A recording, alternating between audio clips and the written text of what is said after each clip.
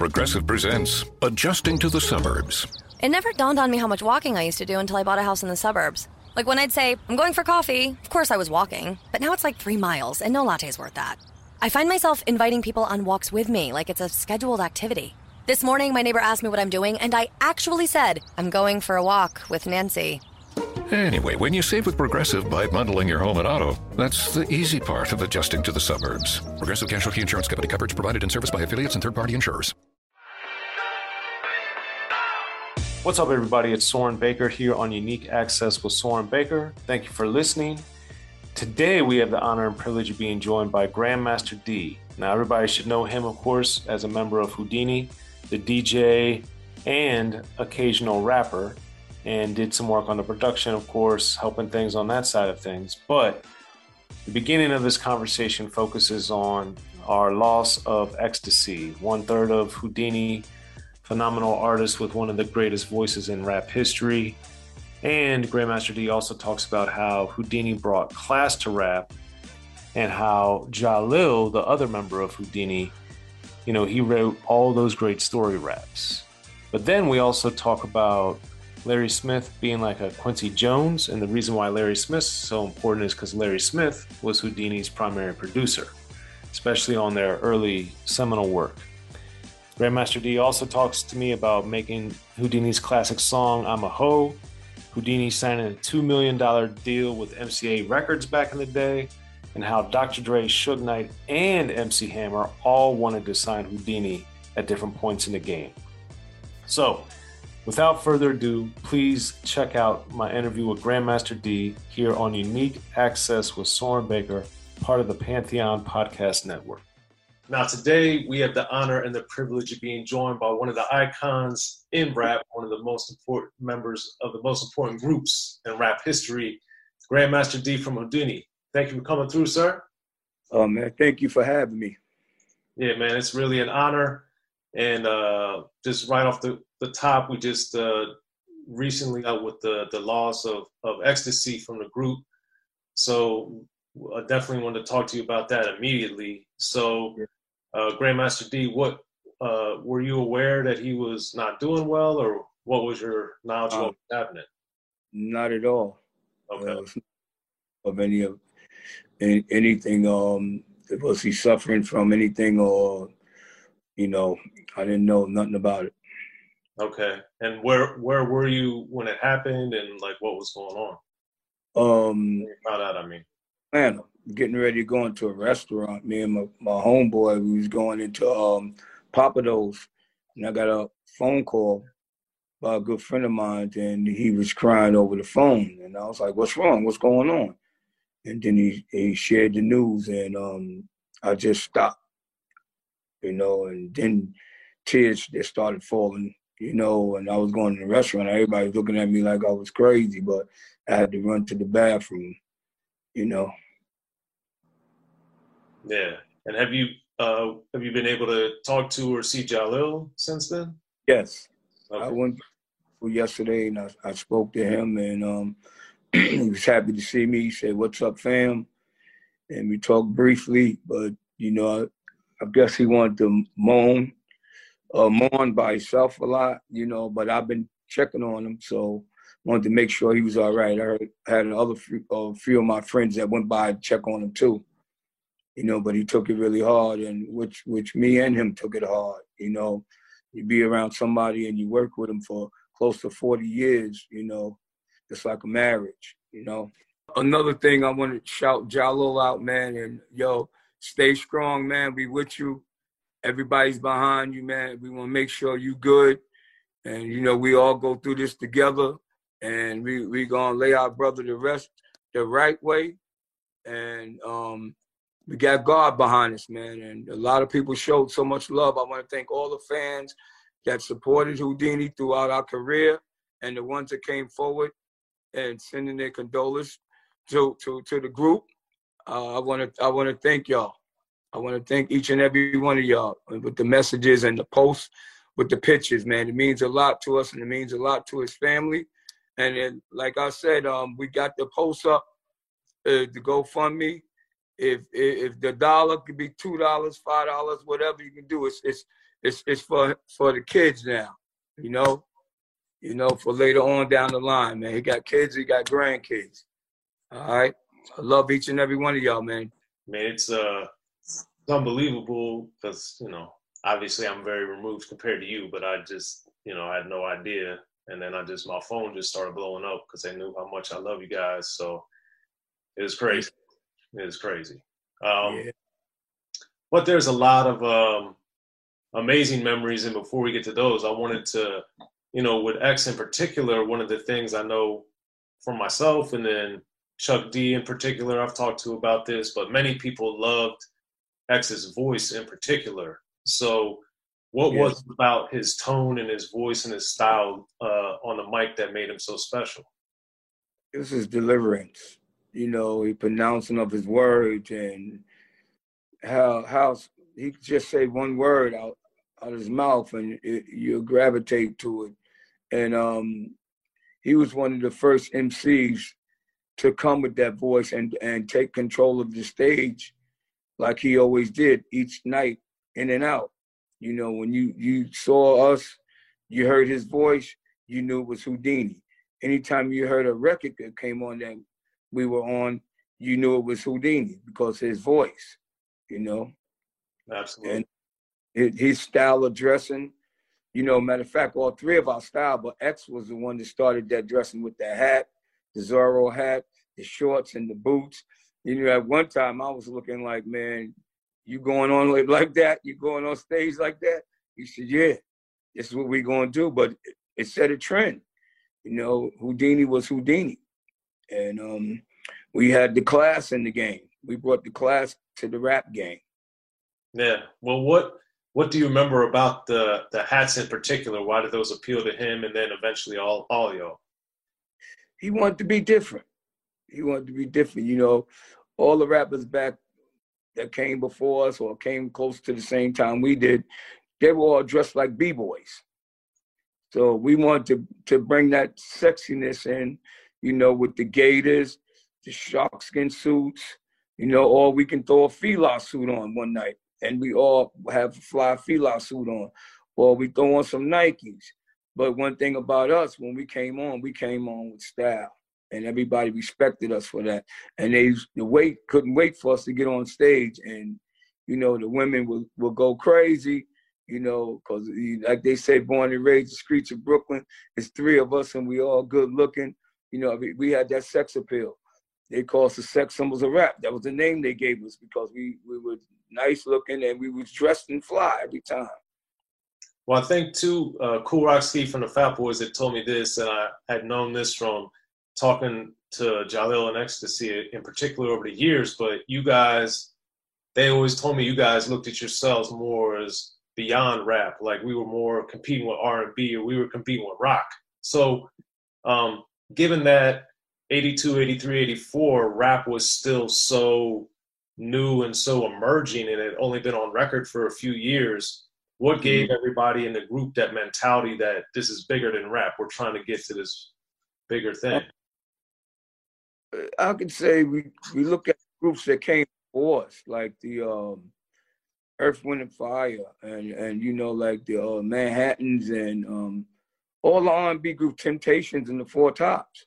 We look at how they was coming on stage. They was coming on with the sexiness. Teddy Pendergrass, you know, they were dressing right to what the women was going for, and they looked at us with the classy guys. We didn't come on looking like gangsters and like we want to tear the club up. We came with the sex appeal, and when we hit that stage, you felt the warmness, and we were like R&B friendly, R&B hip hop, but friendly. And you know, we had choruses because back then the raps were just talking about themselves. So when we came, we added new life to rap. You know, the music was original, the chorus was great, and take my hat off to Jalil because he wrote all the incredible songs. And X was the deliverance. And Jalil was so graceful to give X the spotlight. You know, he wrote the rhymes, he could have been the lead, but he passed it to X because he knew X had that voice. And you know, Jalil had the little balance, but we used to always call him an offbeat rapper. but he felt right in there though. You know, we got the little offbeat, but X gonna ride it. You know, but all together it was a match. Yeah, I mean, it was definitely magical. No pun intended with the early records, of course. But that was something that always intrigued me, you know, as a little kid and starting to understand how things really worked and stuff. That what going to London and stuff on the self-titled, the first album and doing the singles before the album even came out. Were you going to London too? Was it just Jalil and X? I was part of the group, but I didn't go then. Back in that year, I was getting ready to get married, so I didn't go then. And then that's when Thomas Dolby did Magic Swan with them in London. And the next one came. I went in '86. I came and that's when I put Funky Beat together with Larry Smith. But we toured in '83 off of the single Magic Wand and Haunted House of Rock. '83, we were touring Europe. We did England, Germany, Belgium, Paris, France, Switzerland, Munich, Frankfurt, Amsterdam, Holland, Berlin. We went around that wall before they tore the wall down. Wow. That's amazing. So with being that you guys were so big in Europe so early, how do you think that affected and shaped the direction of your guys' career compared to a lot of other artists, rap artists in particular? I really look at it, the blessing was us doing the tour in Europe first, because, you know, they wanted hip hop. They was loving hip hop. Like being in Germany, we didn't know what they were saying, but they knew what they were saying in the words of the song. And the next thing you know, we felt it was almost like rehearsal. We said, maybe you could slip up out here, they ain't gonna know. But you know, in the States, by the time you get back to the States, your show better be polished. So being out there doing 2 shows a night in the pubs or Hammerstein Ballroom, and the next thing you know, by the time we was ready to go to the States, after 3.5 months on that tour, we was already good. We was shaped and polished and mold. We was ready to hit the States. We couldn't wait because the record 5 Minutes of Funk and Friends was already blazing in New York and around the country. So we couldn't wait to get back. But that helped us. Yeah, because I always looked at it, you know, I was getting, this is right when I was learning and understanding what rap was really. And I would read, you know, like everybody, I'd read all the credits and try to understand what was going on. And I was like, wait a minute, I thought they were from Brooklyn. Why are they in London recording? And I didn't think rap had even got to Europe. And it was all this stuff. It was just very interesting. And then later understanding and appreciating how different and unusual that was. I always thought that gave you guys an advantage. So it's interesting to hear how, you know. You know, Jive Records, they were based in London, and we was distributed by not Zomba, Arista, McLeod Davis. So they never pushed rap back then. So they didn't know it was going to do good, because we the first rap group that they're going to push. But we did very well. And the thing about recording in London, what I love, because if you recorded in the States, you will have everybody and their mother trying to get in your studio session to hear what you got.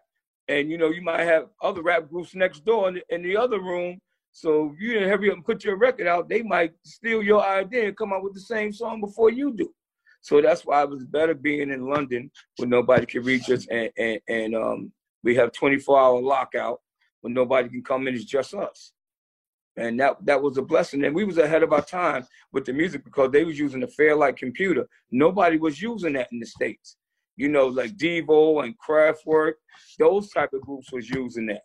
Connie Planks, you know. So it was incredible.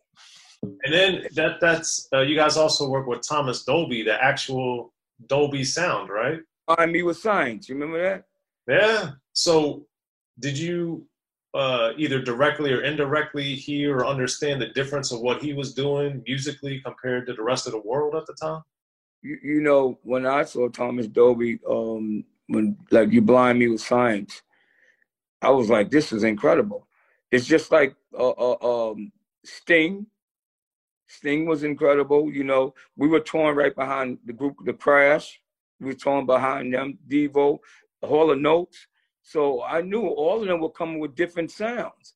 And at that time, Arthur Baker was hot, you know, with Buffalo Girls and all that. And I was like, yo, we got to make a hard beat. We got to make it funky. And the best thing about it, we didn't sample nobody. We was original. So that's what made us stand tall, and to have the dance feel. And the chorus meant a lot in those records because everybody was singing the hook. Right. And also, since this, especially with the first album, the self-titled album, what the benefit of the, you know, Magic's Wand and that affiliation, how did you see that was paying dividends to help get you guys popular in New York in particular? What really helped us go to the next level, we were the first with a rap video.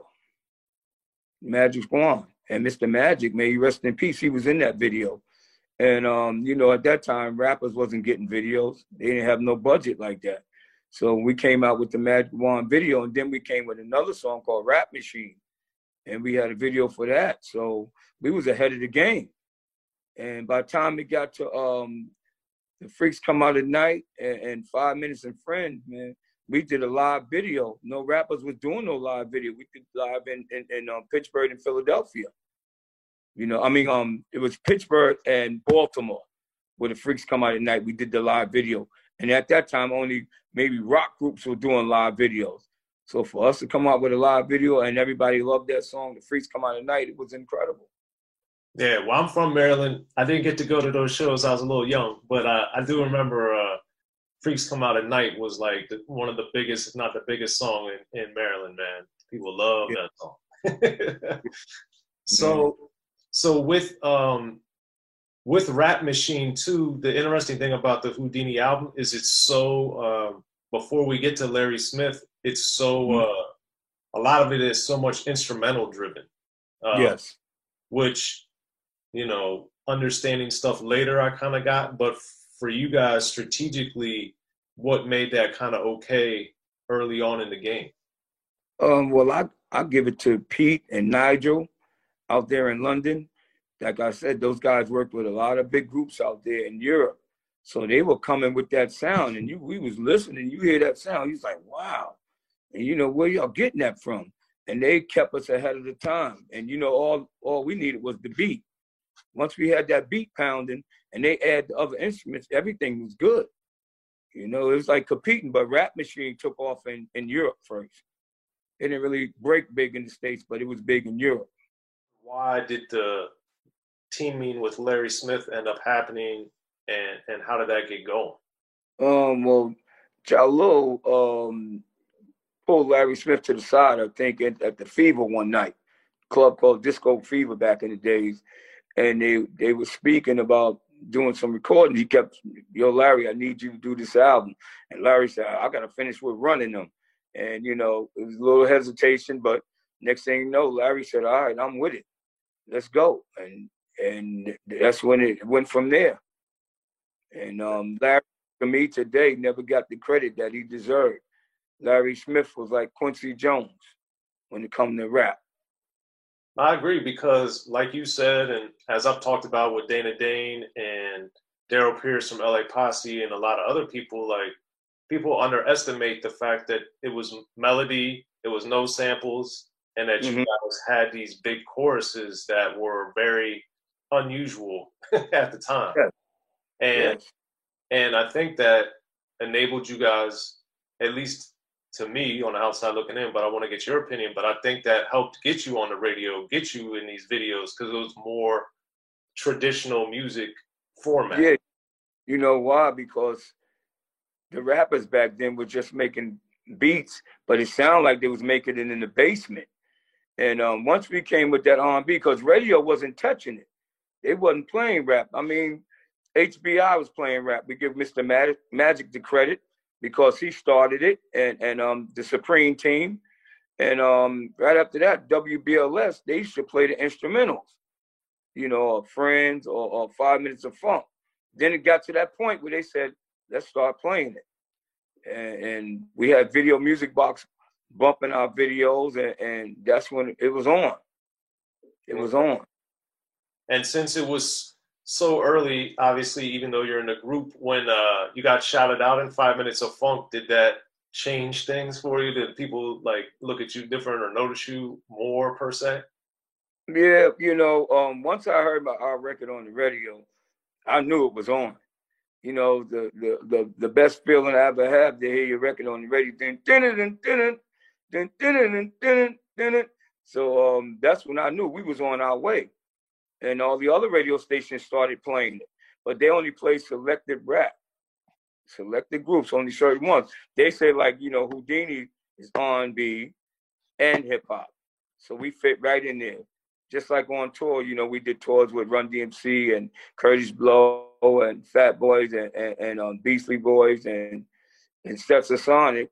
But we left that tour and we jumped on tour with Midnight Star, Charlemagne Climax.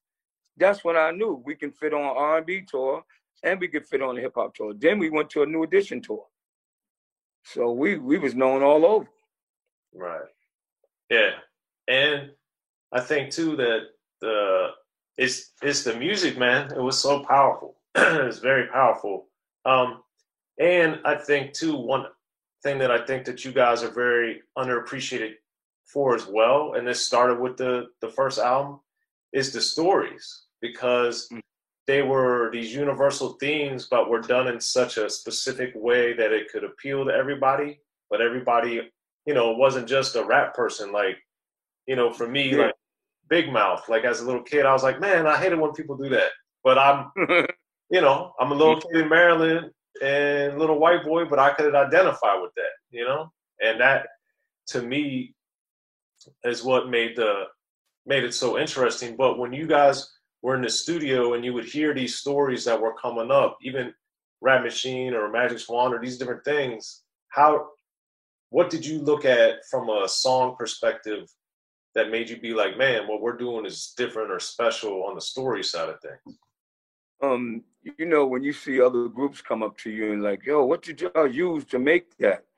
And you sound like this, y'all sound different. And it became that being different, we always wanted different. We wanted to make party records and dance songs, but we wanted hooks that, to be in the songs.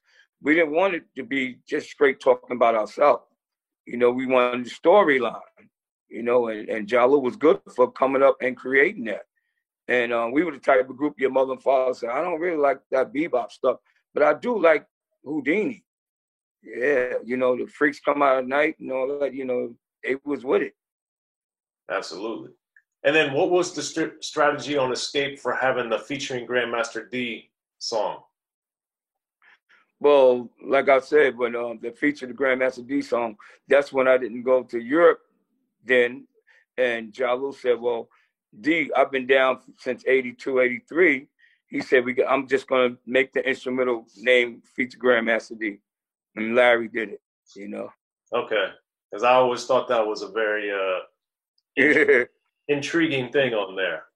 Yeah, because I be wanting to get that cleared because recently they put up that I came to the group in 86. I was in there since 82, 83, Yeah. Thankfully, I didn't see that, but I would have scratched my head. Because Love said it. He sent it out. Yeah. Strange. Okay. But I also think too the samples. So you guys have been sampled, dozens, hundreds of times. So when you first started hearing your stuff getting sampled, was that something you expected, or was it just, a shock? It was shock to me. I always said if somebody's going to sample your song, I always said that they should give us a call. We can do it together. We'll feel good to reach out and say, yeah, you knew we had a hit, but it add on, you get paid for it. So, but I just always said, if you're going to do it, let's do it the right way. Everybody collaborate on it. Right. Okay. And then at the end of the album, the We Are Whodini, where you guys are like shouting out Dr. Ice and Kango and everybody affiliated, I wanted you to explain because one thing I think rap is so competitive on the one hand, but then there's so much camaraderie and brotherhood at the same time. So Yeah. for you guys, what was that brotherhood or feeling that you had in that era to where you were bringing so many people to the table? The main thing was we wanted to give a real show. So the real show was like, you know, when you talk about hip hop, you talk about graffiti, you talk about breakdancing, you talk about rapping, you know, and we added the breakdancers to the show. You know, just like when we first did the video Rap Machine, you saw them in the video, and you saw them in the Freaks Come Out at Night video. And a lot of groups wasn't doing that at that time. So we was the first group with dancers. And after that, by next year, every group had 2 dancers or 3. So we, like we said, we set the trend.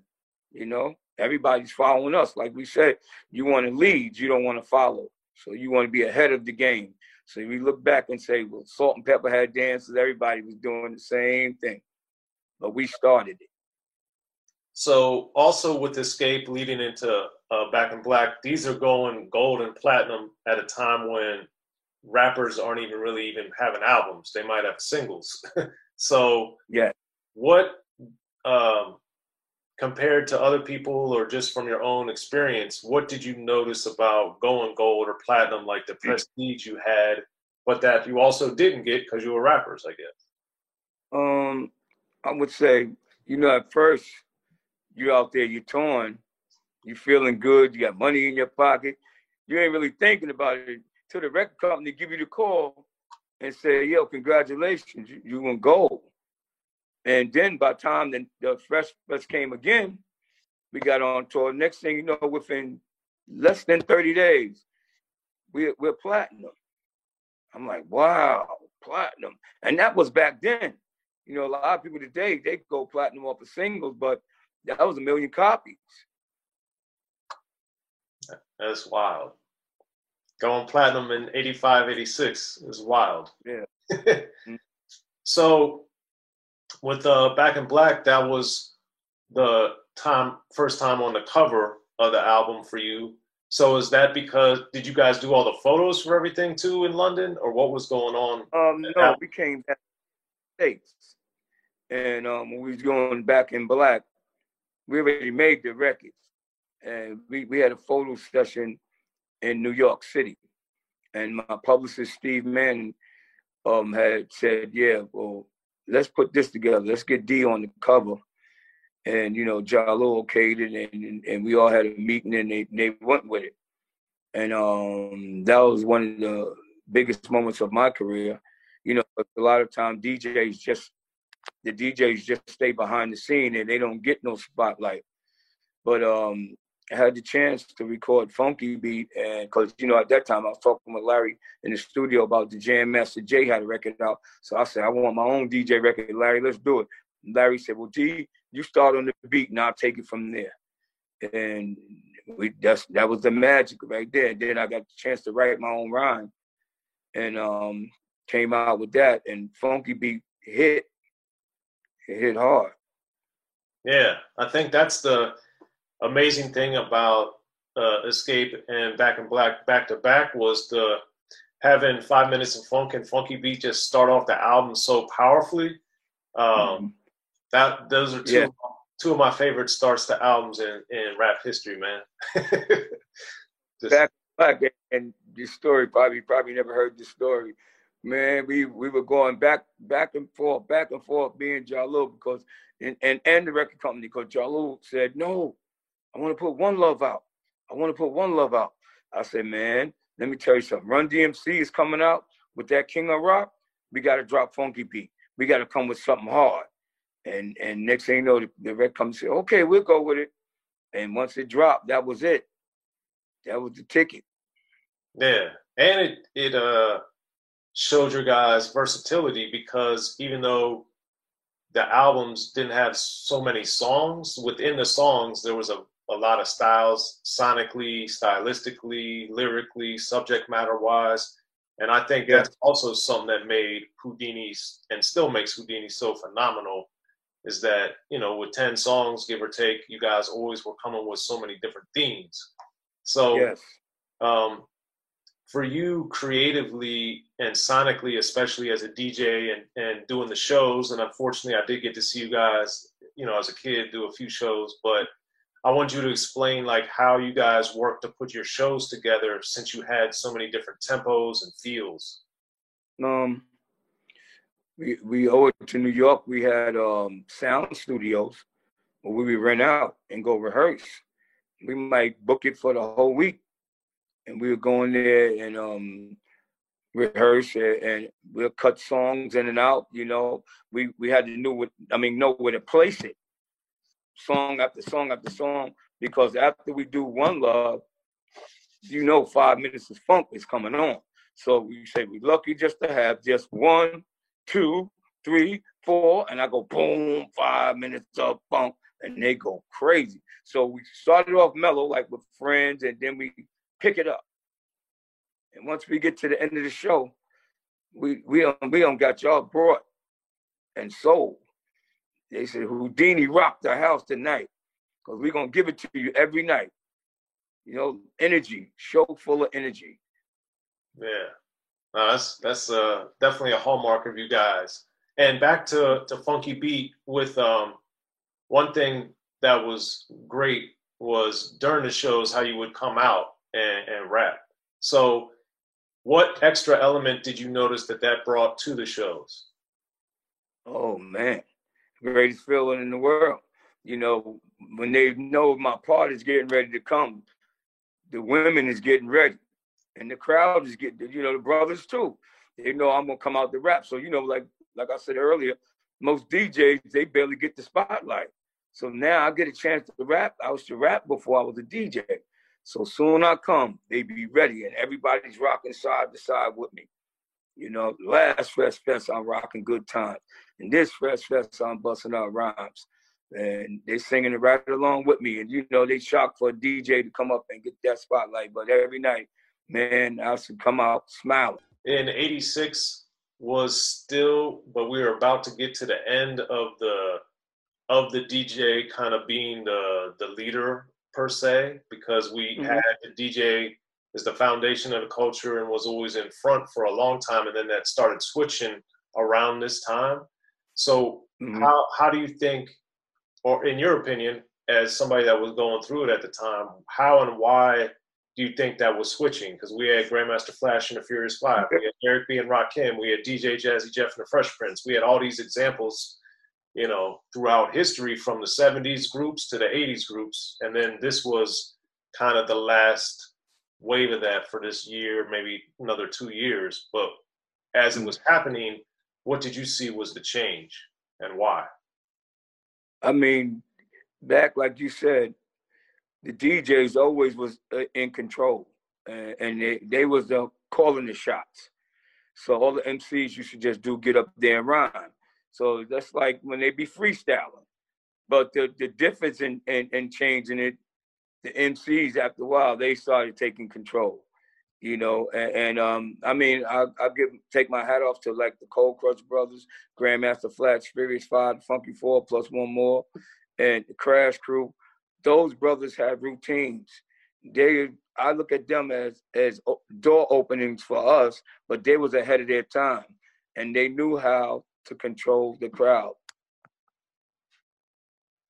And the change went with the time, like just like now, they went to CD turntables. So they went from MCing here, and they took the vinyl away and went into the CD turntables. But I don't use CD turntable, I use vinyl. There's nothing like feeling that vinyl, But yeah, it changed. Okay. And then I remember too, the I'm a Host song being so dramatic, because that was such a different way to look at things, looking at the man like that. So do you remember when you guys recording it or the writing of it, like, whoa, this is like, what is this? Yeah. I was like, Larry, you crazy.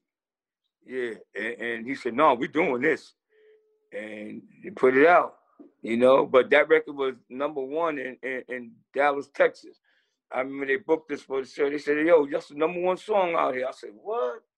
Yep. And years ago, I'm a you know I'm a on the radio. Yeah, Dallas, Texas, man. Wow. And that was also, especially at that time, one of the early examples for Whodini of being a little more quote unquote risque, I guess, lyrically. So Yes. what made all you guys and Larry Smith even comfortable to kind of push that boundary? Man, Larry was a guy to take chances. He didn't care. He didn't care. If it sound good and it's bumping and the lyrics are there, that's it. He said, let's go with it. Forget it. Let's go with it. Okay. And that became one of his records. No, that was a smash. Yeah. Okay. And then also on the album was Growing Up, which, you know, was very positive messages and about not giving up and different things. And that I think tied in well to, I think, kind of the appeal of Whodini was a lot of the positivity and, you know, even one love is being thankful, you know. So what lyrically and stylistically made that the angle you guys like to pursue? Well, what happened with that is you got to look at it was a big problem with drugs in New York. So when we put that out, they say let's do something, a song that will get these people attention and really tell them to stop using drugs. And we did a campaign with the mayor, you know, in New York, and we went down to City Hall. Everybody came down and wound up doing the video. We had Lawrence Fishburne in it. We had Carl Payne, and it was a great video. They had it in all the schools, you know. Say no to drugs, Whodini, you know. Yeah, I mean it's a very positive thing, and this is something that I always am intrigued about because in this era of rap, and even for the next couple of years, the artists were very clear that they were anti-drug, don't do drugs, this is bad, and this is you know, Melly Mel saying it, this is you guys saying it, this is you know, even Eazy-E and NWA were saying, you know, it was EPMD, Public Enemy. There were so many people, Rob Bass. And then obviously it switched a few years later. But I also know at the same time, of course, a lot of people were using the drugs behind the scenes, you know, in their own lives. So how do you think that balance of some people, it was very positive, but a lot of people were dealing, you know, with their own demons behind the scenes. How do you think they were able to kind of keep that separate? I mean, you know, I'm not gonna hide nothing. You know, back then, everybody back in the 80s had dealt with it a little something. You know, it was like almost like a social drug. You know, and if you be in a club like the Roxy's or Studio 54, you come in there, you see everybody doing a little something in there. But it was going on. It was the end thing. But, you know, after a while, you see what it done to people. It take you out of here. So, you know, after that, you push that to the side. It's time to go forward, you know? Right.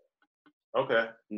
And then the good part, I thought with Back in Black was granted, it's not the last with the mega mix, but it was like toward the end of the album. It was the end of the album to me, really. But that was another one of those like feel good moments. And I wanted to explain, like, on the performance side, but also on the music side, like you were saying, Run DMC was so hard by comparison, LL was so hard by comparison, you guys were different. How even though rap was trending harder, how did you guys feel like you were able to sustain this vibe for so many years and keep it going? We owe it to the fans. It was big supporters, and you know, they brought out albums, and we had to do so much promotion. We had to do in stores, in the malls, record shops, you know, and we had to please everybody, you know, and hard work. When you got hard work and you're doing hard work, your records is going to sell. You know, today, these guys, they might do a little bit, but a lot of them don't even go to the radio station. They just doing it off the internet. We didn't have the internet back then. So you had to do the promotion yourself. A lot of legwork, a lot of footwork. Right.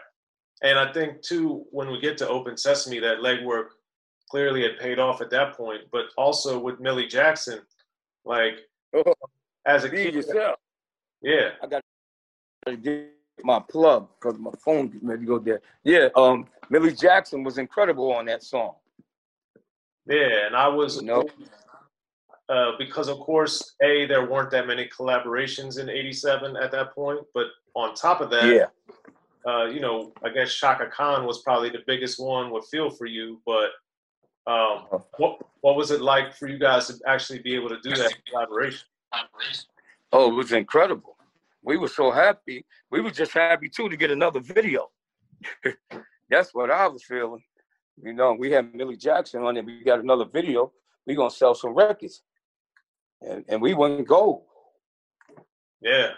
I mean, that to me, that to me is one of the amazing things to come out in '82 and then album in '83 and still be going gold in '87, which was an eternity in rap in particular. To me, was it was so crazy.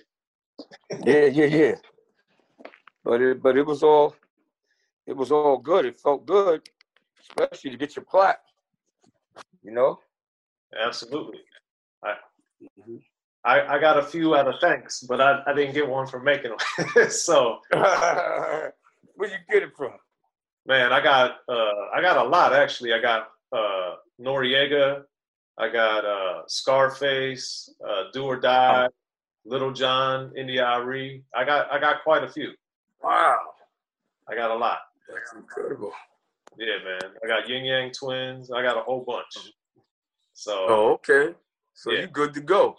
Yeah, I got lots. You look like MCA Records, huh? Yeah.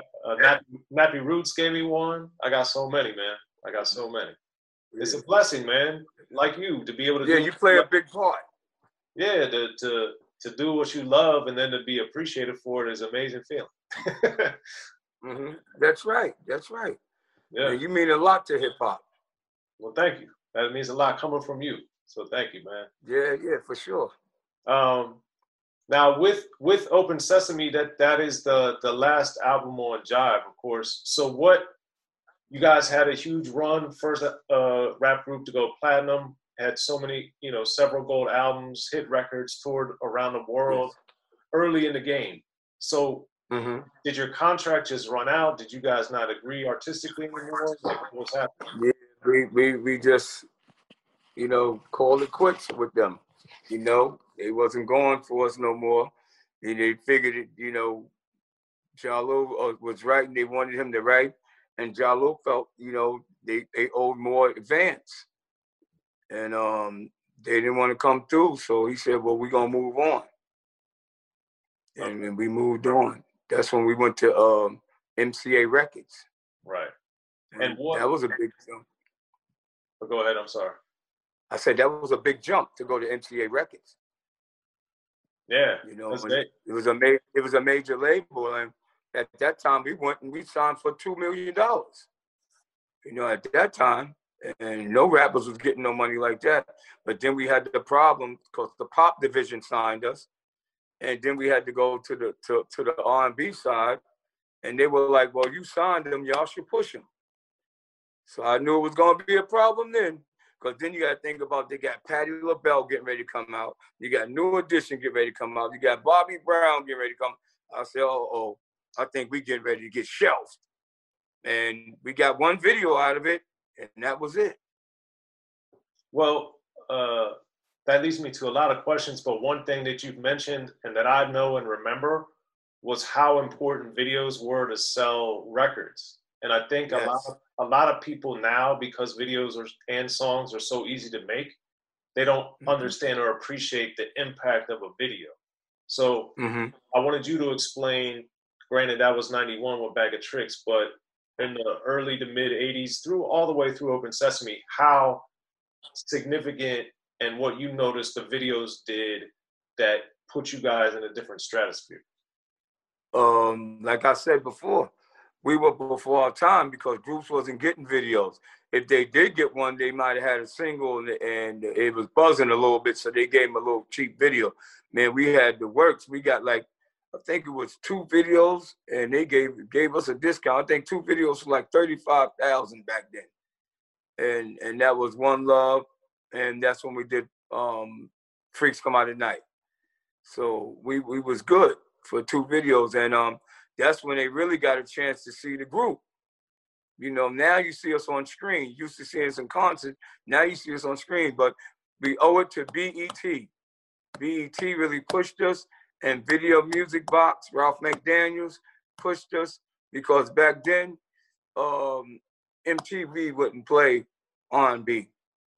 Just be straight up. They wouldn't play black videos. I was going to say, back then. It was bigger than just R&B. Yeah. we had to be somebody like one of the rock groups to get played. Yeah, they wouldn't play us. Well, but they played Run DMC.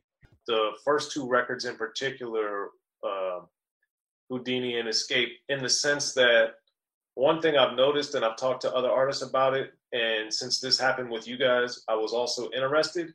Granted, there was and still is, of course, a lot of racism in the United States and around the world, but one thing that I thought was interesting and I've noticed is that a lot of the early rap, including you guys, became great with mixing of cultures. Like you guys were in Europe and creating this amazing music that wouldn't have happened maybe because of they had an idea or they said, oh, try this mix or try this music or whatever. So what, and you guys, like you said, you were locked down. You weren't around all your homies trying to come in the studio session, like 30 people or whatever. So what do you think of the mixing of the cultures and the music backgrounds and all these different things helped rap or changed it in ways that it wouldn't have changed if it was just, you know, all your friends or just people you knew or whatever? Well, I really think we changed it from out the gate because we gave you something that was R&B, it was hip hop, it was danceable, it could play in the clubs, and you also could play it on radio. And it was friendly. It wasn't offending nobody. It was just making good music and making great lyrics. And like I said, we was in a class by ourselves. That's what made us different. And we didn't follow nobody. We just went what we wanted to do and to make the best songs. And Larry Smith knew how to make Run DMC sound like Run DMC, and he knew how to make Whodini sound like Whodini. That's what the blessing is, and that's what you call a real producer who can separate it and don't make you sound the same. Sometimes you can see a producer like Babyface. Now, he might produce 4 or 5 different groups, but I guarantee you 3 of them groups is going to sound the same. That sounds familiar, am I right? That is very true. Very true. Yeah. But that to your point speaks to his brilliance and to be able to do it with no blueprint because that wasn't happening at the time. So back to MCA after with Jive and everything being so successful as a person, as a creative person, as an artist, like what was it like now being in this big system and you're not getting the attention, you're not getting the adulation, you're not getting what was happening to you guys internally? We felt shut out. Felt like you was just going to get shelved. We heard this happen before to other groups, but we didn't think it was going to happen to us. Once they sent us to California to do a video, I said, oh, they're going to make this happen for us. And slowly but surely, it started changing. And I said, here we go. 1 video and that's it. They didn't push it no more. Yeah. And what also, obviously, Fresh Gordon did a lot of the record and Larry Smith did some. Yeah. What was the move to have Fresh Gordon do more of the record than Larry? Well, at that time, you know, we had more access to Fresh Gordy because he's right there in Brooklyn. And Gordy had some incredible beats. He's another guy that was before his time. And I used to go to his house. So I said, yo, let's get Gordy on some tracks. And then Gordy jumped on board. And he's incredible, and I still think he is. And once he get back started again, it's gonna be a lot of hell out here, boy. Because Gordy's incredible. Yes, he is. He's done a lot of great work. He's another, like Larry Smith, that's done a lot that doesn't get a lot of attention. You're definitely right. So definitely shout out to Fresh Gordon for that. Yeah, Fresh Gordy Groove. Yeah, so that was a short stay with MCA, at least record-wise, but to me it was really good that Jermaine Dupri reached out and then ended up working with you guys on the 6th record, given that you guys had, given him an early shot in the game. Sorry for cutting you off, but even right before that, you got to think about it. Chuck D came. Yeah, it all come down to money. The Terminator X. Yeah, it all come down to money. Big shout out to Chuck D, Public Enemy. And that's I'm glad you brought that up, because that's one of the great things that I know personally, but I've also seen from afar, that Chuck was always often and regularly reaching out to people that came before him, that people came out around him or a little after him, to give opportunities that maybe wouldn't happen otherwise. So how did you guys notice being on that Terminator X project? How that we give the credit to Chuck D and Terminator X. They reached out to us and got together with them to do that song, and we needed a record at that time. We felt shut out. We felt shut out the business. And once we came with it, and we got a video, and it was on Def Jam, it was a blessing. It was a hell of a blessing, because I felt now we back again. And they gave us some pushing. A lot of people had love for the record, but then right after that, it was short-lived. But we love Chuck for reaching out for us, And I know that obviously Public Enemy, since they came out, has been touring around the world. And I also know, or if I remember correctly, it did seem like that gave you guys some extra good show boost again.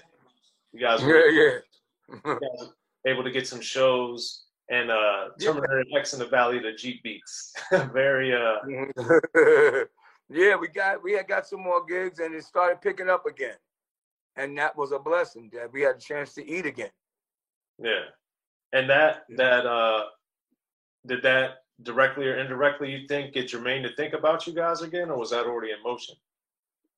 Yeah, he knew about the song, but you got to give him credit, because X reached out to him. X spoke to him, and they had a long conversation, and next thing you know, it was like we going over to So Death.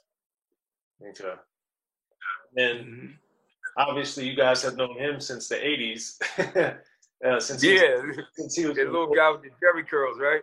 Yeah, since he was a little kid. So then being around him and looking at him as this huge producer, executive, all these different things, what were you guys able to learn from him at that point? To me, I learned that I learned that he grew up, and he learned a lot, and he was working hard, and he came out with that Crisscross, and that opened the door for him. So right after that, he was in the game. And to reach back for us meant a lot, because at that time, nobody was going to reach out for us. Everybody turned their backs, really. But I think at one point, Dr. Dre was going to try to get us. It was either Dr. Dre or it was Suge Knight that was going to try to sign us. Then you had MC Hammer wanted to do something with us, too. But we had went to Jermaine. Yeah, I remember when Hammer signed Dougie Fresh. That was a big move, too. So that was yeah. So what did you guys, or whatever happened with the Dr. Dre Suge Knight thing? Did it ever materialize to talks, or just? Nah, it was just talk, and after Jermaine, we had X had to work with Jermaine, and that was it. He said, "Yo, we're going to So Death." Okay, and did that make all of you guys move to Atlanta, or had you already relocated? Yeah, we had went to Atlanta, all of us. Yeah. Okay, before that? Yeah, before that we was in New York. No, I'm saying, did you move to Atlanta because you were on? Yes. Okay. Yeah, once we got on social, definitely moved to Atlanta. Now, this was in the mid-'90s, a magical time in Atlanta. I was going down to Freakniks. My friends were at Clark. Patchwork was just coming up and everything. Mm-hmm. What do you remember about the vibe and the feel of Atlanta in that 95, 96, 97 era? The Freaknik? Just all of Man, it was bananas down here. Man, it was like a script fest in the street. They was dancing on top of cars, open vans, and they got thongs on and all kinds. It was just crazy. It was wild. They would stop cars on the freeway and dancing, and it was just crazy, man. They were like, every time they left, them hotels and everybody was like, we don't want them people back here. They was terrorizing. Yeah. I got a lot of great photos from those times. Yeah, you was. I was there. Yes, I was there. But it was just amazing that everybody was moving down there. You guys were there. Too Short was there. Eric Sermon had moved there. MC Breed had moved there. It was just so many people. Yeah. In addition to all the people that were coming out that were from there. It was just Too Short moved here. Yeah. It was so many people. So then I know you guys had continued doing shows and doing a lot of different things, but I also wanted to get into stuff you're working on now. I know with Abu, you got a single. This is Time for a New Rap Style, and you guys are still making moves. So how did that single come about? Well, Abu Valor, big shout out to him. He should be watching. He gave me a call one night and he said, "Yo, Drew, I got a tune, and I want you to hear it." So he played it for me over the phone, and I said, "Yo, that's a hit. That's a hit." And he said, "All right." He said, "I'm gonna send it to you." And when he sent it to me, he had his rap on it. So I said, "Yo, I want to rap on this. I want to rap on it." So I took it in the studio and they laid down my verse and got it back to him, and we was ready to go. He was ready to roll with it. Yeah. And given your history, your career, your legacy, how do you take all that to put into the new stuff that you're working on now? Like, what have you learned that you're able to really see and apply differently? Like I said, we're not recording in Europe anymore. So we're going to be recording here in the States. So we just try to hope we don't get the low budget in, but we're going to make the best of it. But my thing is, we're going to go hard. We're going to go all the way. And like Time for a New Rap Style, but we got so much more to come. And we just want to be different. We just want to be different, and we want to try to get the people dancing again, partying. Ain't nobody standing on a wall looking like hard rocks. We want to get them on the dance floor and make them happy again. Yeah. Okay. And then what are some of the next things that you're working on that people should be looking out for in addition to that? It's going to be storytelling, but it's going to be family friendly. And, we're going to give the people something to really relate to and really think about, especially with this hard times right now. We done lost so many people. I feel it's time for a change. It's time to make a difference, and time to give the people, the real good music and the real good lyrics and something to relate to. Absolutely. Absolutely. Okay. And then how... since it is the modern era, how do you want people to get in touch with you or find you online? Oh, you can find me at Grandmaster D on Instagram, or Drew GMD Carter. That's Facebook, and Grandmaster D on Twitter. Perfect. Okay. Yeah. All right. Well, Grandmaster D, we really appreciate you coming through the Unique Access, man. Thank you. It's an honor. All right, yeah, and thank you for the love, and thank you for having me. And y'all go cop that song, man. Time for a New Rap Style. What up, Abu Valor? And I say, keep unity in the community, because without unity, we won't have a community. There you go. All right. Well, thanks for tuning in to Unique Access with Soren Baker. I appreciate your guys' support. Please subscribe wherever you listen to your podcasts and however you guys checked out this episode of Unique Access with Soren Baker. Also, if you haven't already, please pick up the copies of my two most recent books, The History of Gangster Rap and The Gucci Mane Guide to Greatness with Gucci Mane. You can find both of those books on Amazon, at Barnes & Noble, at the independent bookstore near you. And of course, you could also check them out at your library. And if any of those places don't have them, please request them. And most importantly, thank you so much for listening to Unique Access with Soren Baker, however you listen to us. And please subscribe so we get into your feed. Hit us with that like and hit us with the 5 stars, 10 stars, 100 stars, whatever's the highest they got on this platform. But we appreciate your guys' support and look forward to you checking us out on the next episode. Progressive presents Adjusting to the Suburbs.